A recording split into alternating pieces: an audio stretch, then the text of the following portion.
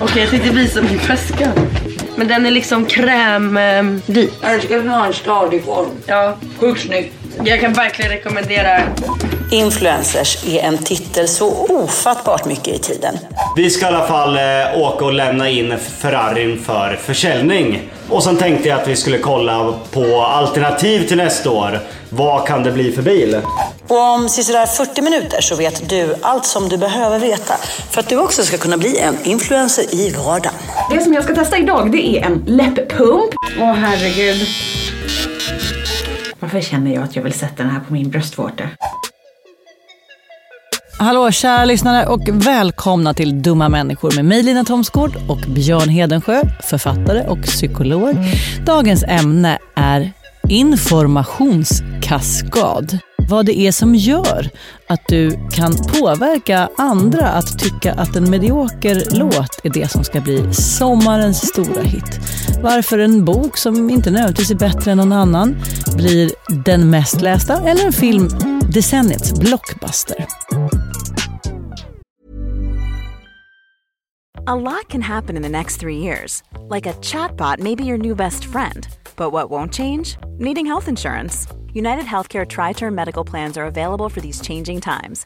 Underwritten by Golden Rule Insurance Company, they offer budget-friendly, flexible coverage for people who are in between jobs or missed open enrollment. The plans last nearly 3 years in some states, with access to a nationwide network of doctors and hospitals. So for whatever tomorrow brings, United Healthcare Tri-Term Medical Plans may be for you. Learn more at uh1.com. Quality sleep is essential. That's why the Sleep Number Smart Bed is designed for your ever-evolving sleep needs. Need a bed that's firmer or softer on either side? Helps you sleep at a comfortable temperature? Sleep Number Smart Beds let you individualize your comfort, so you sleep better together. JD Power ranks Sleep Number #1 in customer satisfaction with mattresses purchased in-store. And now save 40% on the Sleep Number Limited Edition Smart Bed for a limited time. For JD Power 2023 award information, visit jdpower.com/awards. Only at Sleep Number stores or sleepnumber.com. There's never been a faster or easier way to start your weight loss journey than with PlushCare. PlushCare accepts most insurance plans and gives you online access to board-certified physicians who can prescribe FDA-approved weight loss medications like Wegovy and Zepbound for those who qualify. Take charge of your health and speak with a board-certified physician about a weight loss plan that's right for you. Get started today at plushcare.com/weightloss. That's plushcare.com/weightloss. plushcare.com/weightloss. Dumma människor sponsras av Länsförsäkringar. Och Länsförsäkringar är ju mer än bara ett försäkringsbolag. De jobbar ju med bank, lån, pension, försäkringar, alltså hela balletten. Ja. Och det här tänkte jag på i morse när följande sak inträffade. Du vet, jag och Alex har flyttat några gånger. Och varje gång vi har flyttat så har vi sagt vi ska aldrig mer flytta. Ja. Vi har också sagt vi ska aldrig mer renovera. Du vet såhär, inte en kökslucka ska bytas ut. Inte en färg ska målas om. Nu är det så här och det här blir toppen. Ja. Och det har vi liksom lyckats hålla i nya lägenheten tills det blev vinter. För vet du vad som hände då? Nej, berätta. Jag behöver ett badkar. Och vet du vad jag då är så glad över? Nej. Att jag har buffertsparat just för såna här grejer. Så att jag sätter över den lilla summan 1600 kronor varje månad på ett litet konto. Enkom för när såna här saker dyker upp. Att jag bara måste ta bort en liten duschvägg och stoppa in ett badkar. Och det tänker vi nu göra. Ja, så att oavsett vad någon säger eller vad man säger till sig själv så är det mycket i livet som förändras. Och då finns Länsförsäkringar där för alltid. Så kom ihåg att Länsförsäkringars bank kan hjälpa dig med lån och sparande så att du har till exempel en buffert för när saker och ting förändras. Tack så mycket Länsförsäkringar.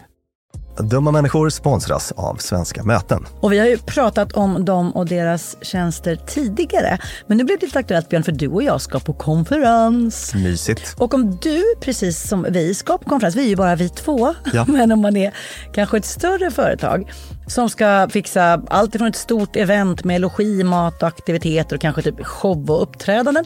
Eller bara ett mindre dagmöte på bara några timmar. Ja. Så är Svenska möten den givna partnern att vända sig till för att boka.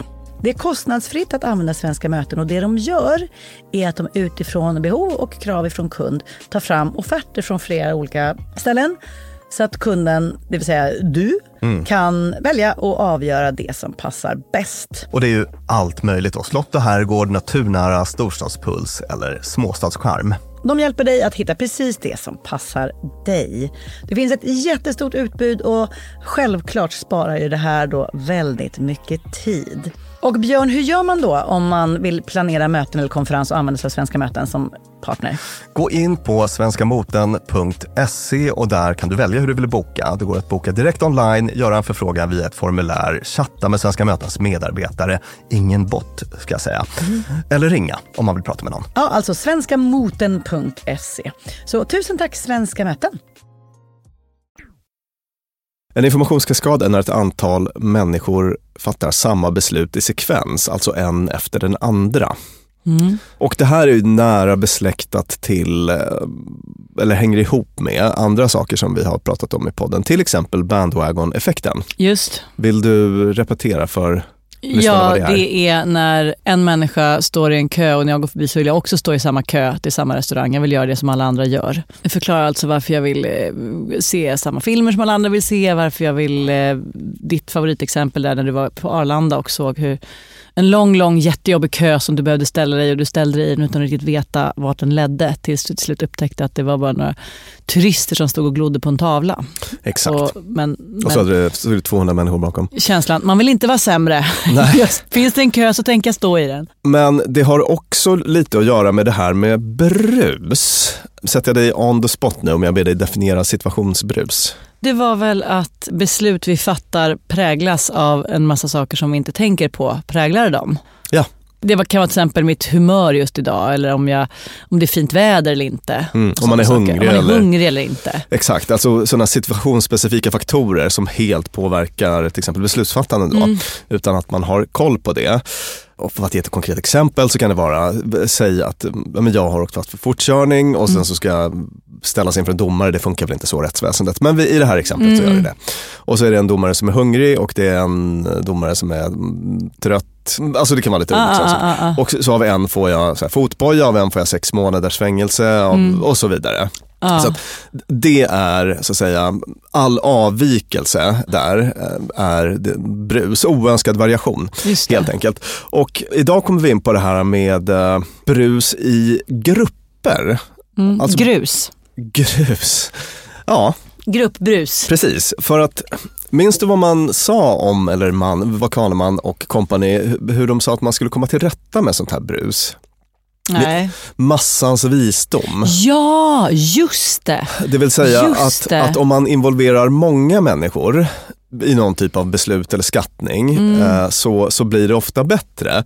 Till exempel, vi hade det här exemplet med Darwins kusin, Francis Galton, som för länge sedan bad 787 bybor att uppskatta vikten hos en oxe. Just det. 543 var vikten, den faktiska vikten. Medelvärdet av gissningarna blev 544, alltså bara 1 kilo fel. För att då fick folk sitta var och en och liksom uppskatta vikten. De hamnade väldigt olika, men själva snittet blir ofta bra. Så det är det som är massans visdom. Det är häftigt. Är det därför vi håller på och röstar och har oss? Ja, fast då kanske vi kommer in på det här lite brusiga som jag nu ska prata om. För att i det fallet, om man skapar en grupp så tar den bort brus. Alltså man hamnar närmare det riktiga värdet så att säga. Ja. Men det förutsätter oberoende bedömningar. Oberoende bedömningar, det vill säga att de här byborna sitter på kammaren för sig själva och gissar oxe. Men det kan väl aldrig vara oberoende, det är väl alltid någon som säger, det är Gösta som har dragit igång en jättekul oxetävling och Gösta vill jag imponera på. Så jag tänker svara så här. Alltså helt oberoende är det väl aldrig. Säger skeptikern Tomsgård här på andra sidan bordet. Nej, ofta finns det ju liksom någon känsla någonting som stör lite grann. Avsändare eller liksom ett uppsåt. Eller... Men ju mindre sånt, desto bättre. Som du kommer att se när vi i det här avsnittet då. Spännande. Så att om man skulle istället då slänga in ett dussin bybor runt ett långbord. Ja, där Gösta är på plats. Med varsitt glas mjöd. Då säger kanske Stig först av alla liksom att den där, jävlar, har ni sett vilken tjock oxe? Den väger ju inte under 1,2 ton. Och då blir det inte längre en oberoende bedömning utan då... Just då färgas man. Och, även om man tycker Stig är en idiot så ankrar han. Precis. Han ankrar. Ankring, hörni, det är ett annat avsnitt som vi har spelat in som har att göra med till exempel förhandlingar och sånt. Om jag säger att jag ska förhandla om semesterresan i vår familj och säger, hörni, vart åker vi? Bali eller Maldiverna? Vad tycker ni? Frågar familjen. Då blir det helt uteslutet för någon i familjen att säga så här, jag tycker Skövde. Att man liksom har ankrat det. Man har, så. Men vi fortsätter. Stig har sagt att den där oxen väger inte under 1,2 ton. Och då plötsligt 12 personer i rummet påverkas av det Stig just sa. Precis, och då uppstår liksom grus. Ja! Och det finns då skojig forskning på det här temat. Här var en som jag tyckte var väldigt rolig. Amerikansk sociolog som heter Matthew Salganic. Han är forskare och sociolog vid Princeton i USA.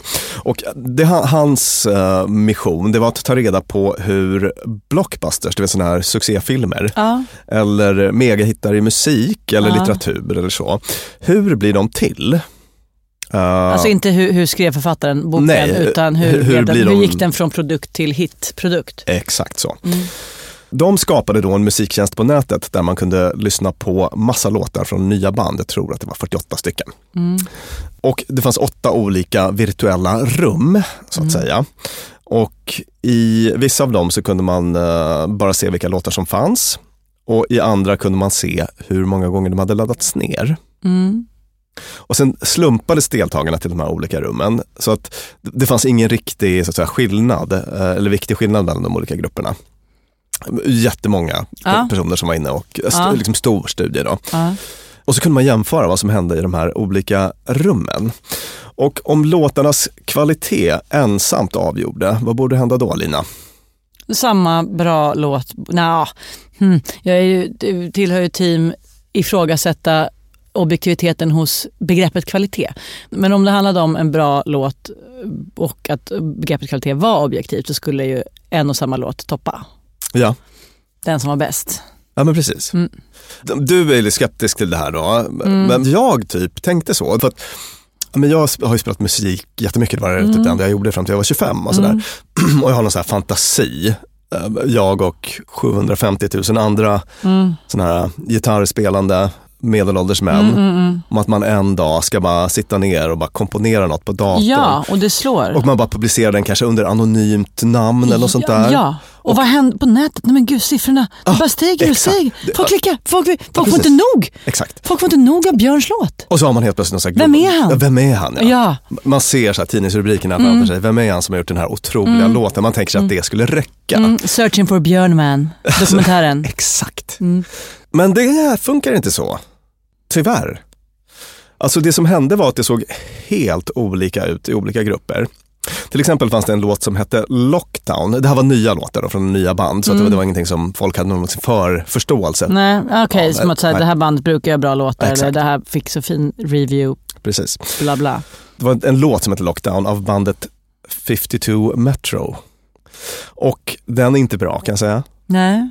Jag lyssnade. Den finns på YouTube. Men är inte heller dålig. Alltså den var lite catchy, men det var musiksmaksmässigt så långt ifrån mig man kan komma då. Det hade en subjektiv åsikt.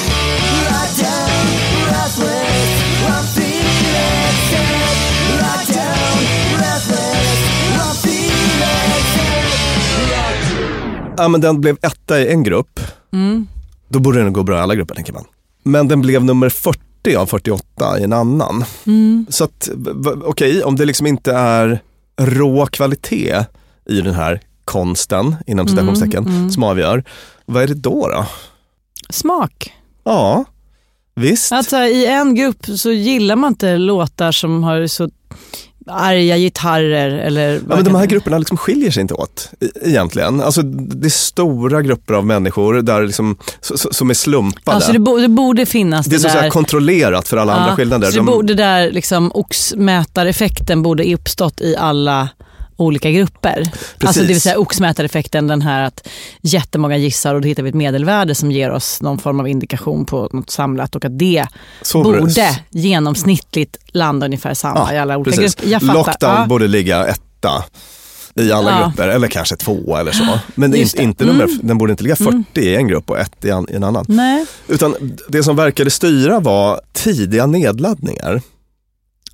Så att när jag klev in i gruppen och 14 pers slumpmässigt hade klickat på att lyssna på den. Man var, oj, det här är den mest lyssnade. Jag kör på den, hitten. Ja. Jag gör en bandwagon. Jag vill lyssna på det som andra vill lyssna på. Ja. Och sen bara förstärker det. Precis, och det som var lite fiffigt i den här studien var att man kunde både liksom streama låten, som ju då var någon slags indikation på intresse. Men sen kunde man också ladda ner den till sitt eget bibliotek, vilket var en indikation på att... Det här var inte igår, det här testet gjordes. Nej, det var väl inte det då. Nej. Jag säger att det var kanske mellan 5 och 10 år sedan. Och så.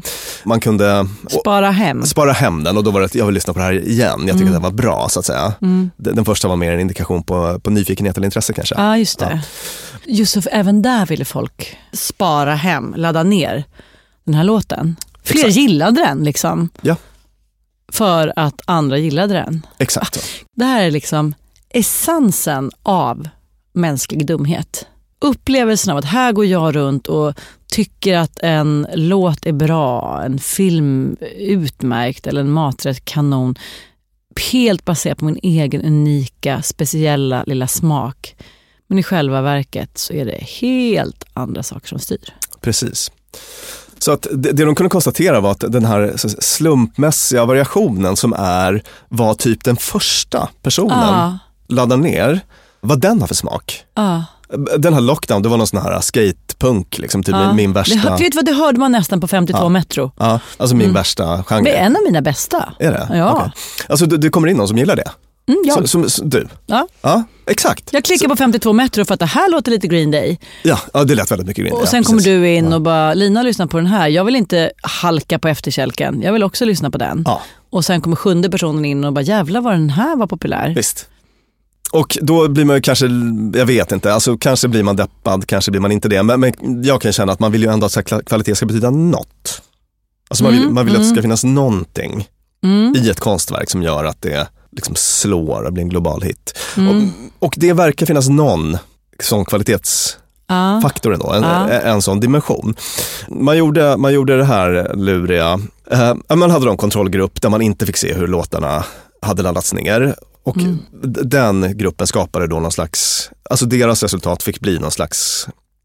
Just det, för då hade de inte den där effekten som kaskaden som vi pratade om.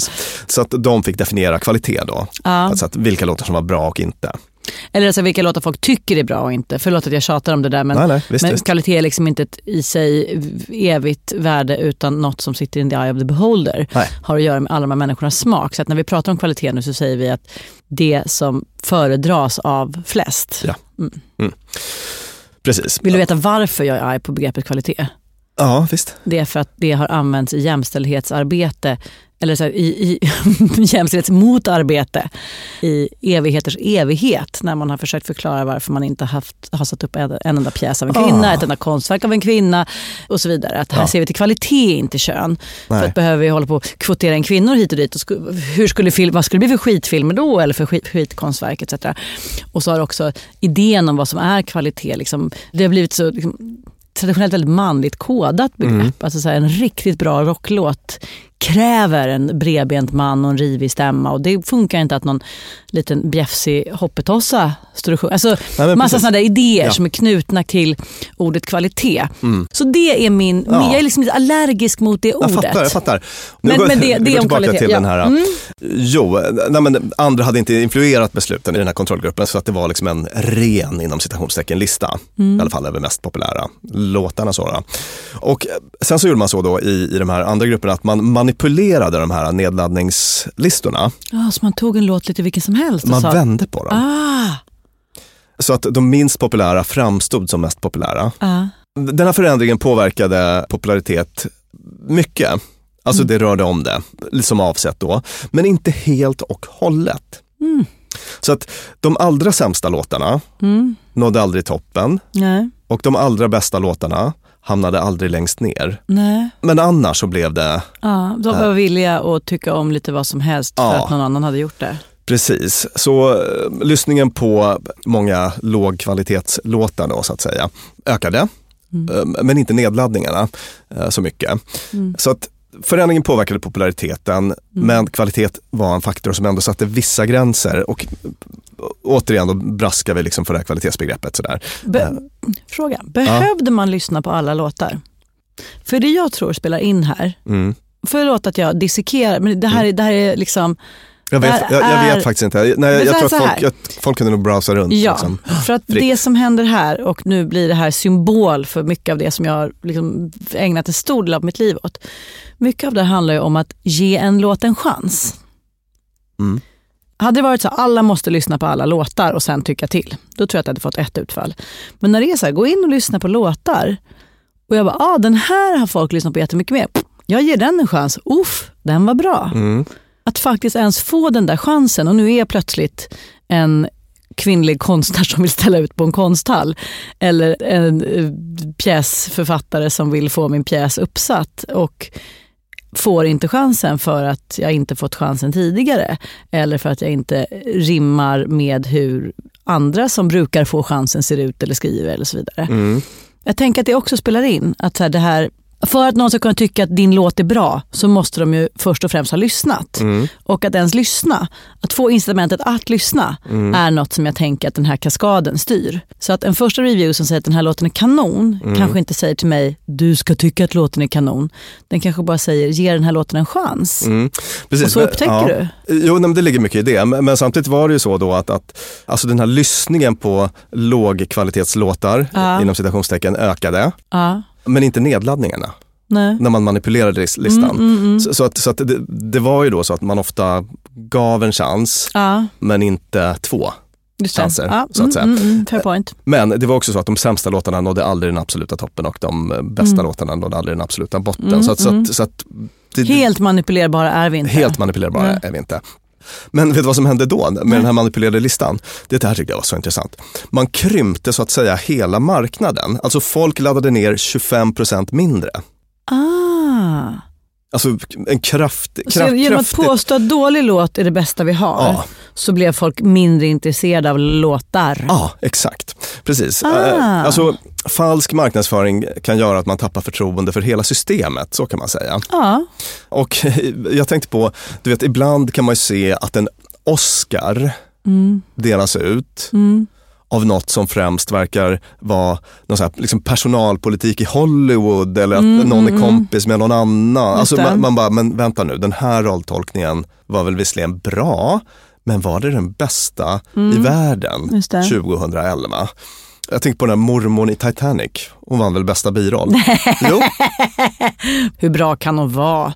Sitta där med något litet örhänge. Och men liksom, exakt. Alltså, jag menar, hon är säkert en kanonskådis som säkert har gjort liksom helt otroliga grejer under sin karriär. Men det Lifetime achievement osar gör det. Det osade Lifetime achievement, exakt. Alltså, jag minns att jag tänkte då att man behöver liksom inte bry sig om de här Oscarsstatyetterna. Alltså, man liksom tappar lite förtroendet för hela systemet. Var min poäng där.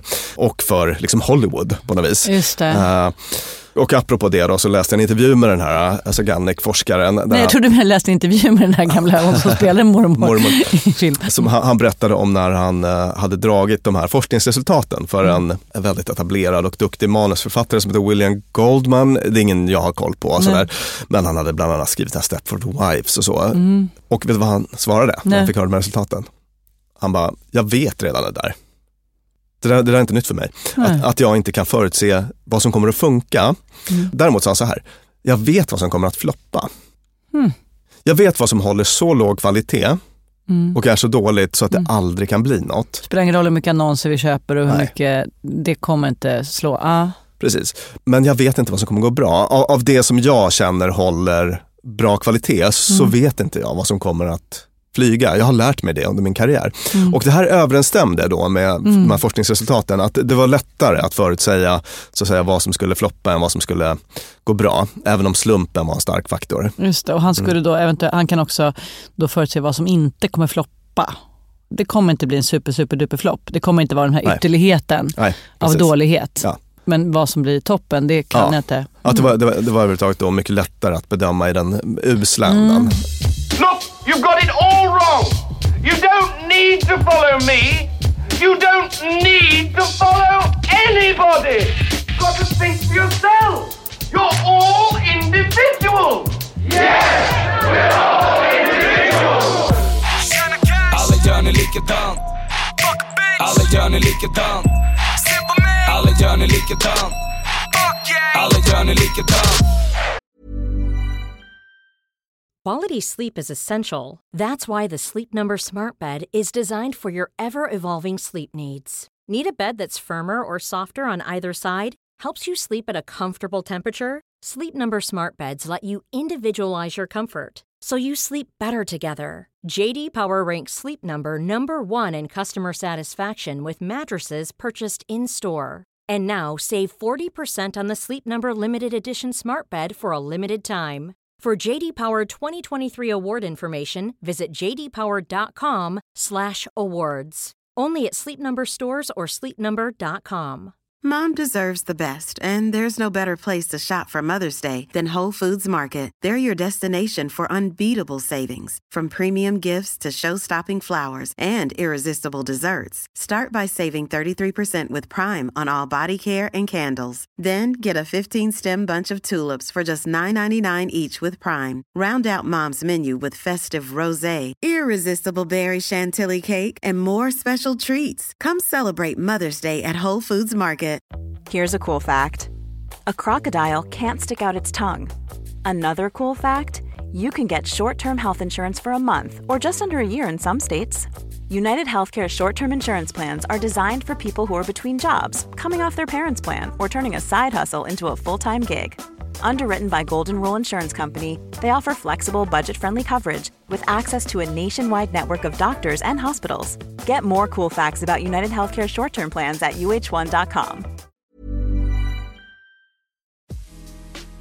Dumma människor sponsras av Tele2 och podden Internetpionjärerna.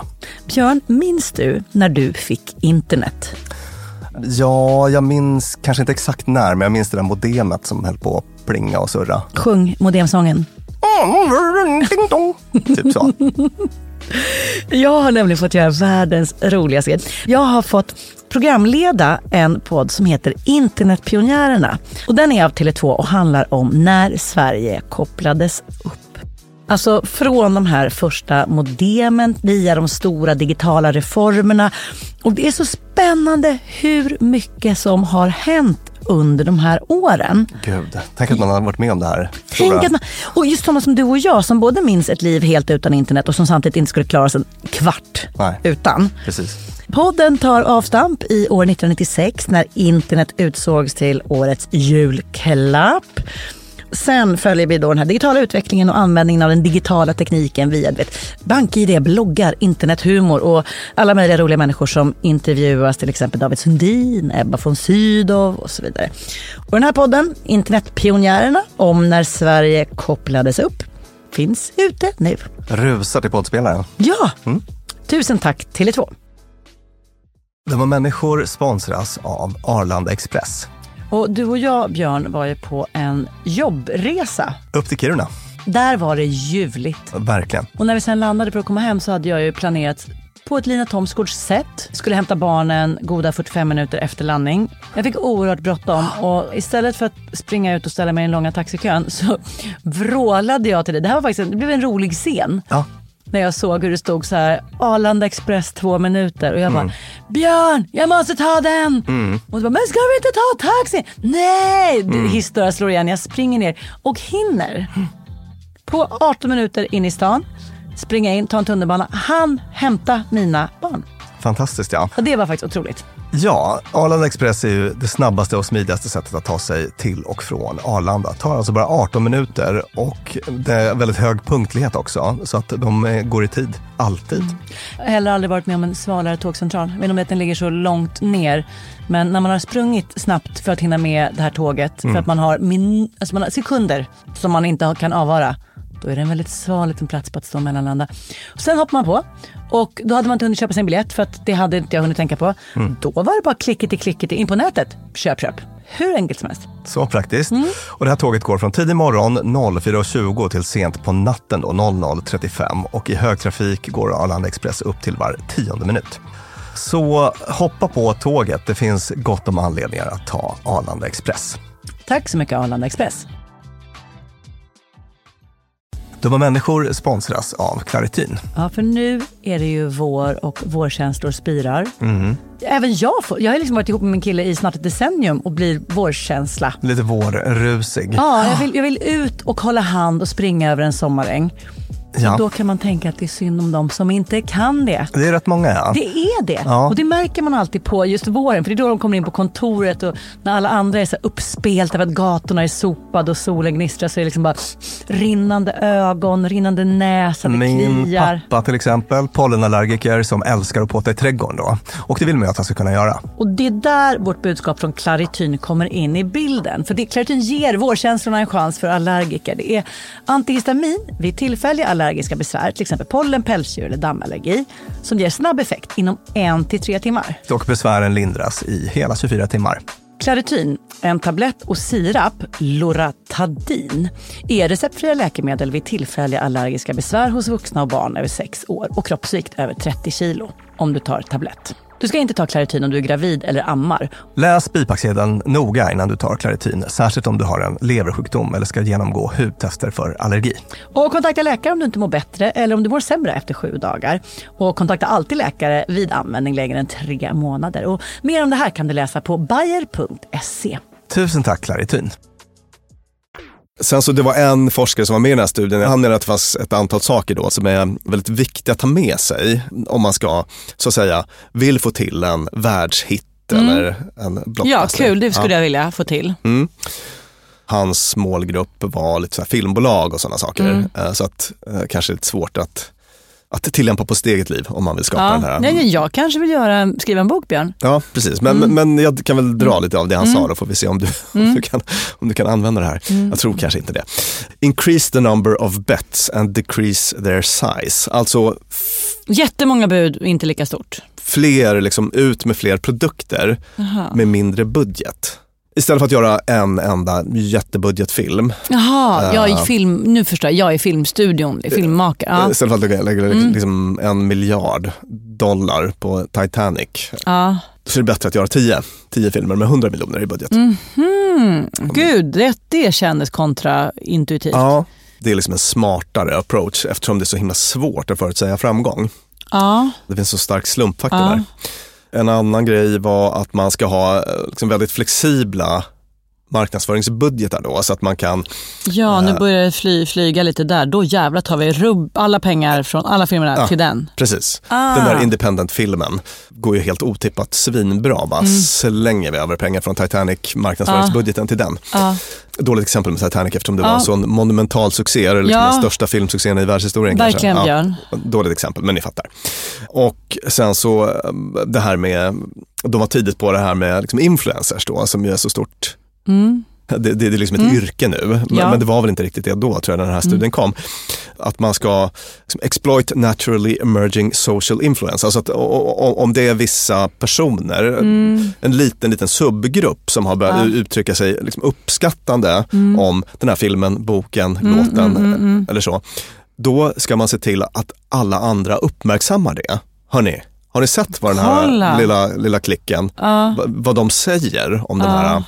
Så att liksom se till att andra upptäcker det. Just enkelt. Det, för de blir det härliga omdömet som de blir gösta. Just det. Ja. Så att det här var några av de tipsen då som han hade. Jag tyckte det var jättespännande och intressant. Jag har ju en historia i skivbolagsbranschen där det gavs ut en helvetes massa låtar, singlar, artister där man verkligen bara, fast det här är medel. Det här är inte det nästa bäst. Kan vi inte istället bara ge ut det som 10 av 10? Som vi verkligen varför ge ut något som vi inte riktigt vet om vi tror på. Vad idiotiskt. Men det är inte ett dugg idiotiskt om man lyssnar på den här forskningen. Precis. Det är så man ska göra. Ut med det mediokra så vi ser om något flyger. Men då kommer mitt finger. Det här, tänker jag, bara gäller områden där den här väldigt diffusa kvalitetsmarkören smak styr. Bästa dammsugaren. Vi har jättemånga medelbra dammsugare så vi får se vilken som är bäst. Så kan det ju inte funka. Nej. Utan alltså, när det är... Där har man ju andra liksom, objektiva mått och sugkraft eller vad det kan handla om. Så att det här bara sladdlängd. Sugkraft och sladdlängd. Men i det här fallet så är det ändå en så här, vi pratar om områden där det är fluffiga värden. Smak och tycke. Och där är vi då gissar jag extra påverkbara. För en 7 meter lång sladd är en 7 meter lång sladd. Medan ett jävligt bra riff, du kan lura mig att tycka att någonting är det. Ja, precis. Och jag menar, ibland kan man ju känna att så här, varför gillar ni den här låten?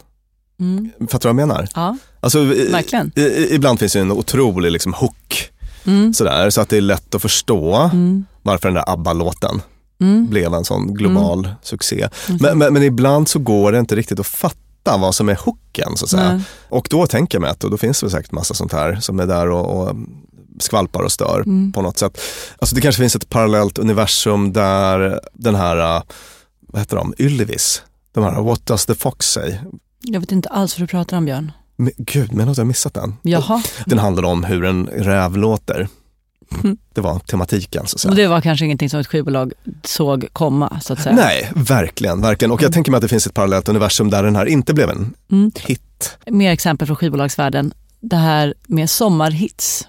Ja. Alltså hej Monica, hej på dig Monica, och alltså, alla såna låtar som bara liksom slår något så in i bomben, specifikt en sommar. Där var det ju verkligen att man satt så här och bara okej, man kör ut vilken skit som helst. Men det är inte så att hej Monica var en skit, den tyckte jag var kanon.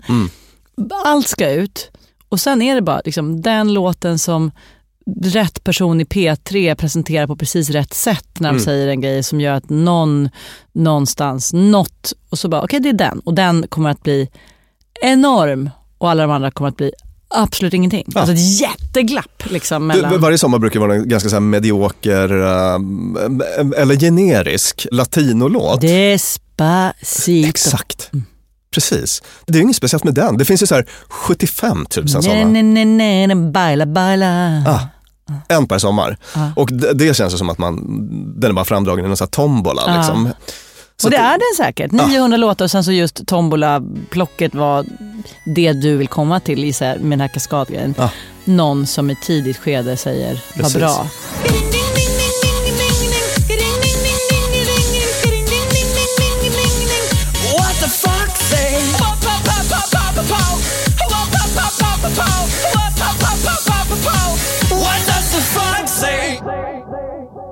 Du ska få ett annat exempel på hur liksom starkt det där kan vara. Det var en israelisk studie då, där man hade ett liksom Facebook-liknande upplägg, fast det var inte Facebook, utan man hade någon slags webbsajt med berättelser på, korta berättelser som folk fick läsa. Och sen så kunde man kommentera, och precis som på Facebook kunde man sätta en tumme upp på kommentarerna. Och sen så gjorde forskarna så då att de ibland autogenererade en tumme. Någon fick lossas 245 likes. Nej, alltså bara ett snabbt. Så fort den här kommentaren publiceras, in med en tumme. Spelar ingen roll vad det är för story, spelar ingen roll vad det är för kommentar, in med en tumme bara. Slumptumme. Vad tror du att den här fick för effekt? Ja, men då tummas det på. Ja.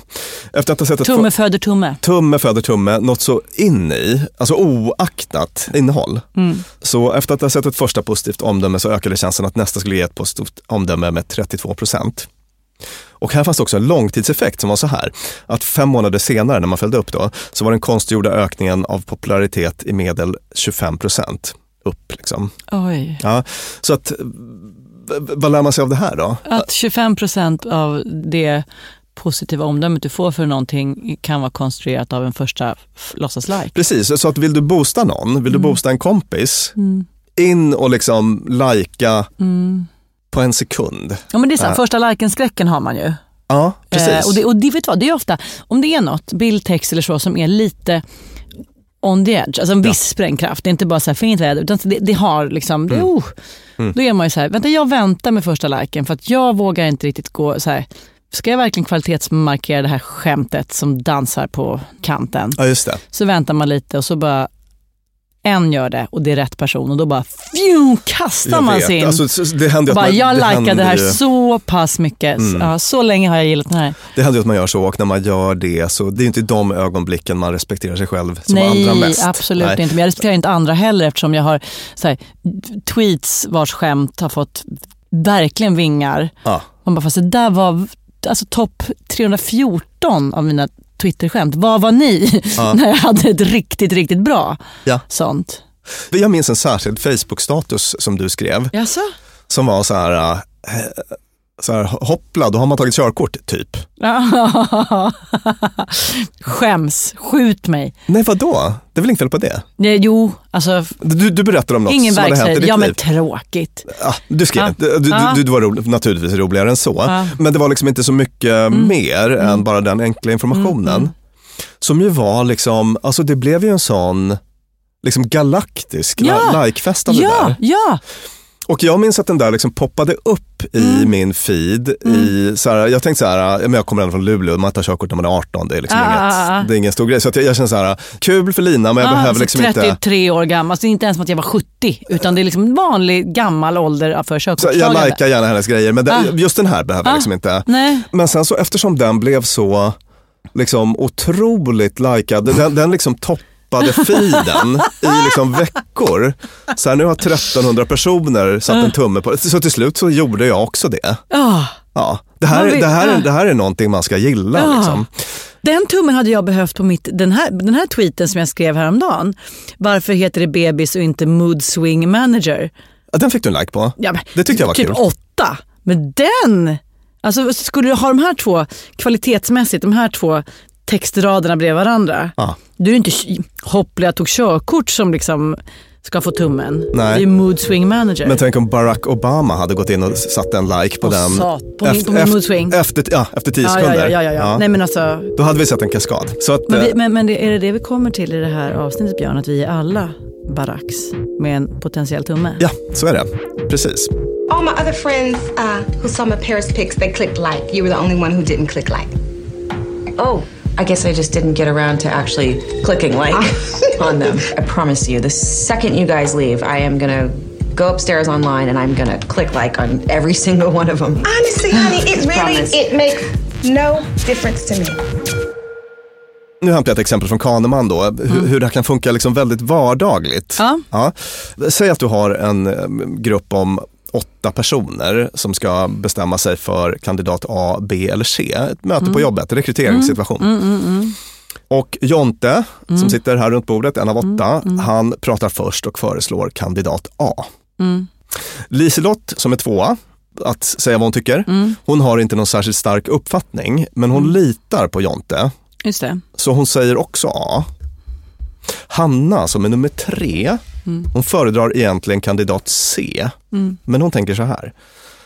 De 2 som redan har sagt kandidat A eller föreslagit kandidat A, de måste ha gjort det av en anledning. Just det. Så att hon ändrar sig. 100% hittills har tyckt A. Så vem är jag att gå emot det? Och det är liksom typiskt för hur det ofta ser ut i sådana här situationer. Och vad tar man med sig från det? Jo, det kan vara en otrolig faktor att uttala sig först på möte. Just det. Att vara den som först tar till orda. Man har liksom chansen att sätta ramen för beslut. Och det finns jättemycket forskning på det här. Alltså det är grupper som på ytan ser likadana ut, har samma förutsättningar, samma beslutsunderlag. Inga liksom avgörande skillnader. Kommer fram till helt olika slutsatser. Ofta då beroende på den här kaskaden, vem som pratar först. Jävlar. Där hade man, om man var den företagsledaren som skulle be de här 8 personerna att välja vilken kandidat vi ska rekrytera. Det isar i mig när jag tänker att så här kan det gå till. Och den perfekta kandidaten C föll bort redan enkom för att Jonte tog till orda först. Ja, precis. Att man då bara, okej, vi skriver ner våra favoriter och så kommer vi med våra lappar. Det har jag ibland tvingats göra och tycker, varför ska jag först sitta i 2 minuter med en post-it-lapp och skriva olika saker. Sen ska jag ta med den när vi sitter runt bordet och så ska jag läsa ifrån den. Gud vad löjligt, vad är det frågan om? Jag vill en vuxen människa. Så bara, nej, du är tydligen inte en vuxen människa. För att först när du har, om jag till exempel har skrivit kandidat C för hen har sånt lysande CV, då är det ju ganska mycket svårare för mig att säga jag tycker som Jonte A. För i min hand har jag ju C-lappen. Ett litet tips på hur man skulle kunna... Verkligen, det är då man får till massans visdom. Det är då man får till den här korrekta snittet så att säga på oxens vikt, för att gå tillbaka till den. Negativt fungerar likadant. Säg att jag har skrivit en bok och den kommer ut idag. Och det första som händer är att DN skriver att det här var en riktig klyschfest. Thomsgårds roman om sädesärlor. Den håller verkligen inte måttet. Då kommer inte andra recensenter kunna hålla sig. Precis. Då kommer ingen annan säga, fast jag tycker kanon. Det här har vi varit inne på. Om den som tycker först tycker någonting dåligt, varför tar det extra mycket emot för mig att tycka att det är bra då? Om den som tycker först tycker att något är bra, Lex trion, Johanna Hedman, den här Hedström Hedman, Johannas bok Trion, där bokförlaget gick ut och sa att den här är så älskad, värld. Det är köpkrig. oj, vad hyllad den har blivit redan. Och sen blev det ett 7 helvetes långt jävla kulturdebatt om huruvida det var bra eller dåligt av dem att göra så här och att den här boken absolut inte levde upp till hypen. Jag måste bara säga hypen som kanske inte ens fanns. Att jag blev så sugen att läsa den här boken på grund av den här debatten. Ja, vad kul. Så att, precis. Jag känner att jag unnar henne all framgång. Och jag med. Köpte boken direkt. Fick boken direkt av Alex i present. Men föreställ dig, vi iklär oss kritikerhatten. Alla vi är litteraturkritiker. Vi är inte de här stora som ger oss in i debatten, men vi har en liten bokblogg. Och sen säger någon att den här boken är jättebra. Då det skulle inte ta emot för mig att säga så här, nej fast jag tycker faktiskt inte det. Nej. För då känner jag mig lite fräsch och lite smartare. Och du skulle göra det liksom tvångsmässigt? Nej, inte tvångsmässigt, men jag skulle inte hata att vara den med lite finare smak. Just det. Men varför har jag en fulare smak om det är på det omvända sättet? Precis, vet du vad jag tänker mig att det har att göra med? Nej. Jo, jag tänker mig att det har att göra med att det enda de här litteraturkritikerna har är liksom kulturellt kapital. Hänger du med? Alltså, de har inte jättemycket pengar på banken, så att säga. Eller våldskapital eller andra typer av kapital. De har det kul med litteraturkritiken som är så jävla mucklig och hotfull. Det tycker jag det är en rolig, det skulle vara en rolig romanfigur. Den här boken är kanon. Ja, precis. Säg emot mig om du vågar. Victor Malm. Baseballträ med spikar i handen. Liksom. Ja, exakt. Nej, de har sitt kulturella kapital och så att säga, de riskerar ju det på ett sätt då. Alltså så att säga, den här liksom rynkade näsans livshållning är ju deras utgångspunkt. Och om man är liksom en glad entusiast då riskerar man att man sticker ut för mycket så att säga. Och riskerar att tappa i kulturellt kapital. Så att jag tror att det är en förlustaversion helt enkelt. Man är rädd att förlora det man har. Ja, och då är det säkra för det osäkra att vara negativ. Och det tycker jag är dumt. Ja. Jag har aldrig varit negativ nästan någon gång i hela mitt liv, vilket gör mig till en korkad entusiasten. Jag var ju på bokmässan här en veckan och jag var tvungen att debriefa efteråt för att där träffar man ju många sådana kritiker då, och de är ju fantastiska och smarta och så på alla sätt och vis, men de känns ju inte speciellt liksom livsbejakande. Alltså det är ju bara gå runt och liksom verkligen med så här, man går in med en rynkad näsa i varje given situation i livet på något sätt och så. Och har att göra med det här att man måste bevara sitt kulturella kapital, tror jag, som är det enda kapital. Men det är ju inte bara kritiker, alltså till vardags. 4 personer säger den här maten var ingen god. Om man är den och säger jag tycker jättegott, då är man ju dumbommen. Jo, om man är en person som bryr sig om den typen av, så att säga, jag har liksom foodie-kapital, är du med? För att jag har inte det till exempel, och därför kan jag glatt säga att den där pulvermosen var kanon. Men kan det inte vara så här? Jag är så himla finsmakare så att ni pöbelätare som minsann helt utan finlirs, ni tycker att det här var äckligt, ni har inte fattat höjden av godhet på den här maträtten. Förstår du? Varför är det aldrig så att den som kan mest tycker att något är bra när alla andra tycker dåligt? Varför är det alltid det finaste och mest kunniga att kritisera det andra gillar? Därför att man då signalerar på något vis att man signalerar att jag har lätt att vara kritisk för att jag har det här liksom kulturella kapitalet eller det här foodie-kapitalet. Jag kan liksom se saker ni inte kan se och så vidare. Och då borde det vara, jag kan se att det här är gott när ni andra inte fattar det. Ungefär lika ofta som det att jag kan se att det här är men så kan det väl också vara, tänker jag, på de här liksom superdyra restaurangerna. Där just dilldimma med gammal påfågelöga. Man bara blä. Just det, säger alla. Man bara nej, krisp. Exakt. In many ways the work of a critic is easy. We risk very little, yet enjoy a position over those who offer up their work and themselves to our judgment. We thrive on negative criticism, which is fun to write and to read. Någon annan studie, Michael Macy på Cornell, som kikade på hur det här kunde påverka politiska sammanhang. Han undersökte då i sådana här onlineforum, republikanska och demokratiska i USA, det vill säga höger- och vänsterforum helt enkelt. Om det var så att en tidigt anammad åsikt i ett forum snabbt fick spridning och hur det liksom påverkade då i den andra schatteringen, den andra liksom politiska gruppen, och då kunde man se att även där fanns det en stor liksom slumpfaktor, att om det var så att ett par individer tidigt liksom högg tagen och frågade och så att vi tycker så här, då spred det sig i gruppen och i teamet så blev det då lätt så att man intog någon slags motsatt hållning. Men det verkade nästan liksom slumpmässigt ibland. Och det här fick mig att tänka på en aktuell händelse som var det här med coviden. Och hur liksom den, vad ska man säga, progressiva politiska hållningen i till exempel Sverige och USA var motsatt. Just det, alltså, det är jätteintressant. Eller hur? Att här är vi framkant så vi tycker att det inte ska vara så mycket restriktioner. Ja, och de bara, vi är framkant så vi drar i bromsen riktigt tidigt. Ja, så att helt plötsligt då så liksom progressiva på varsin sida av Atlanten hamnade i helt olika politiska läger på ett lite förvirrande sätt. Och det känner jag, det hade lika gärna kunnat bli precis tvärtom. Ja, visst. Beroende på tidiga, lite slumpmässiga händelser, vem som säger vad. Och det tänker jag är nog ett väldigt bra exempel på den här liksom informationskaskaden då. Just det. Men då betyder det, om jag ska försöka snabbt sammanfatta det här, så blir du en influerare för dummies. Du vill påverka. Så blir du influencer i din egen vardag kanske. Med de här 12 personerna runt bordet, eller du kan göra din Brollas risiga låt till en hitlåt och så vidare. Vad har vi då? Jo, vi ska snabba med en första like, för andra kommer att vilja likea det. Ja, men precis. Snabba med en tidig like.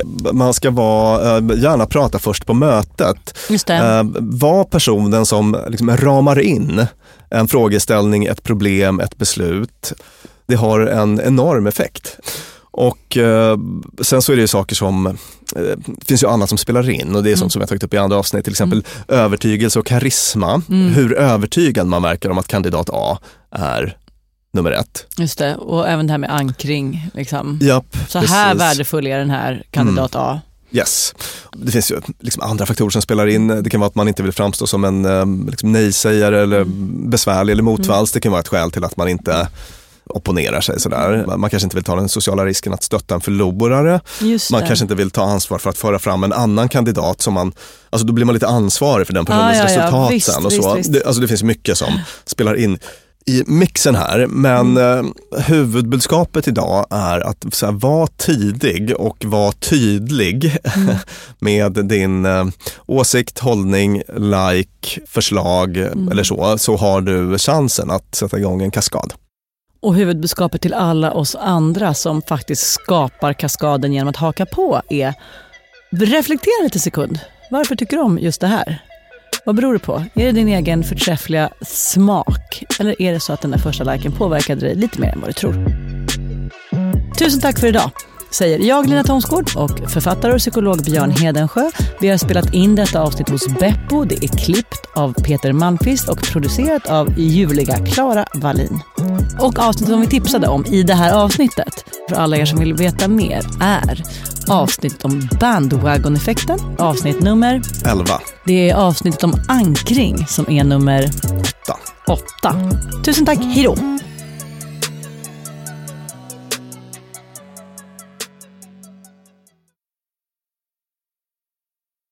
Dumma människor sponsras av IKEA. Om det är något jag lärde mig som inredare av kontor, när jag jobbade inte som inredare av kontor, jag var ett vanligt chef på ett kontor som behövde inredas, så var det hur viktigt det var att den inredningen vi hade, stolar, bord, skärmar, allt sånt, var flexibelt. Ja. Vi började som 2 personer, vi blev 8 personer, ibland var vi 12 personer. Så vi behövde både bli fler, vi behövde stuva om. Och folk har lite olika behov. Ibland behöver man vara avskärmad och ibland inte. Exakt. Och det här är någonting som IKEA kommer att hjälpa oss med den nya kontorsserien som är både flexibel och smart inredning, och den heter Mittzon. Zon med Z, Mittzon. Och Mittzon består av höj- och sänkbara skrivbord, akustikskärmar, fällbara bord och växtväggar på hjul. Så det är enkelt att skapa trivsamma arbetsytor med plats för både möten och eget fokus. Och det är framförallt enkelt att skapa de här flexibla ytorna. Alltså att man kan förändra och anpassa efter aktiviteter och nya arbetssätt. En sån här grej är det här med hybridarbete. Du vet att man jobbar lite hemifrån, lite fysiskt på arbetsplatsen. Och sådär. Det ställer ju verkligen helt nya krav på det fysiska kontorets roll. Man behöver en helt ny flexibilitet och bekvämlighet. Och det här är ju varför IKEA grundades i Älmhult 1943. För att skapa en bättre vardag för de många människorna. Så upptäck Mittzon, och mer om detta kan du läsa på ikea.se/företag. Tusen tack, IKEA! Flexibility is great. That's why there's yoga. Flexibility for your insurance coverage is great too. That's why there's United Healthcare Insurance Plans. Underwritten by Golden Rule Insurance Company, United Healthcare Insurance Plans offer flexible, budget-friendly coverage for medical, vision, dental, and more. One of these plans may be right for you if you're, say, between jobs, coming off your parents' plan, turning a side hustle into a full hustle, or even missed open enrollment. Want more flexibility? Find out more about United Healthcare Insurance Plans at uh1.com. Planning for your next trip? Elevate your travel style with Quince. Quince has all the jet-setting essentials you'll want for your next getaway, like European linen, premium luggage options, buttery soft Italian leather bags, and so much more. And is all priced at 50 to 80% less than similar brands. Plus, Quince only works with factories that use safe and ethical manufacturing practices. Pack your bags with high-quality essentials you'll be wearing for vacations to come with Quince. Go to quince.com/pack for free shipping and 365-day returns. Mom deserves the best, and there's no better place to shop for Mother's Day than Whole Foods Market. They're your destination for unbeatable savings, from premium gifts to show-stopping flowers and irresistible desserts. Start by saving 33% with Prime on all body care and candles. Then get a 15-stem bunch of tulips for just $9.99 each with Prime. Round out Mom's menu with festive rosé, irresistible berry chantilly cake, and more special treats. Come celebrate Mother's Day at Whole Foods Market.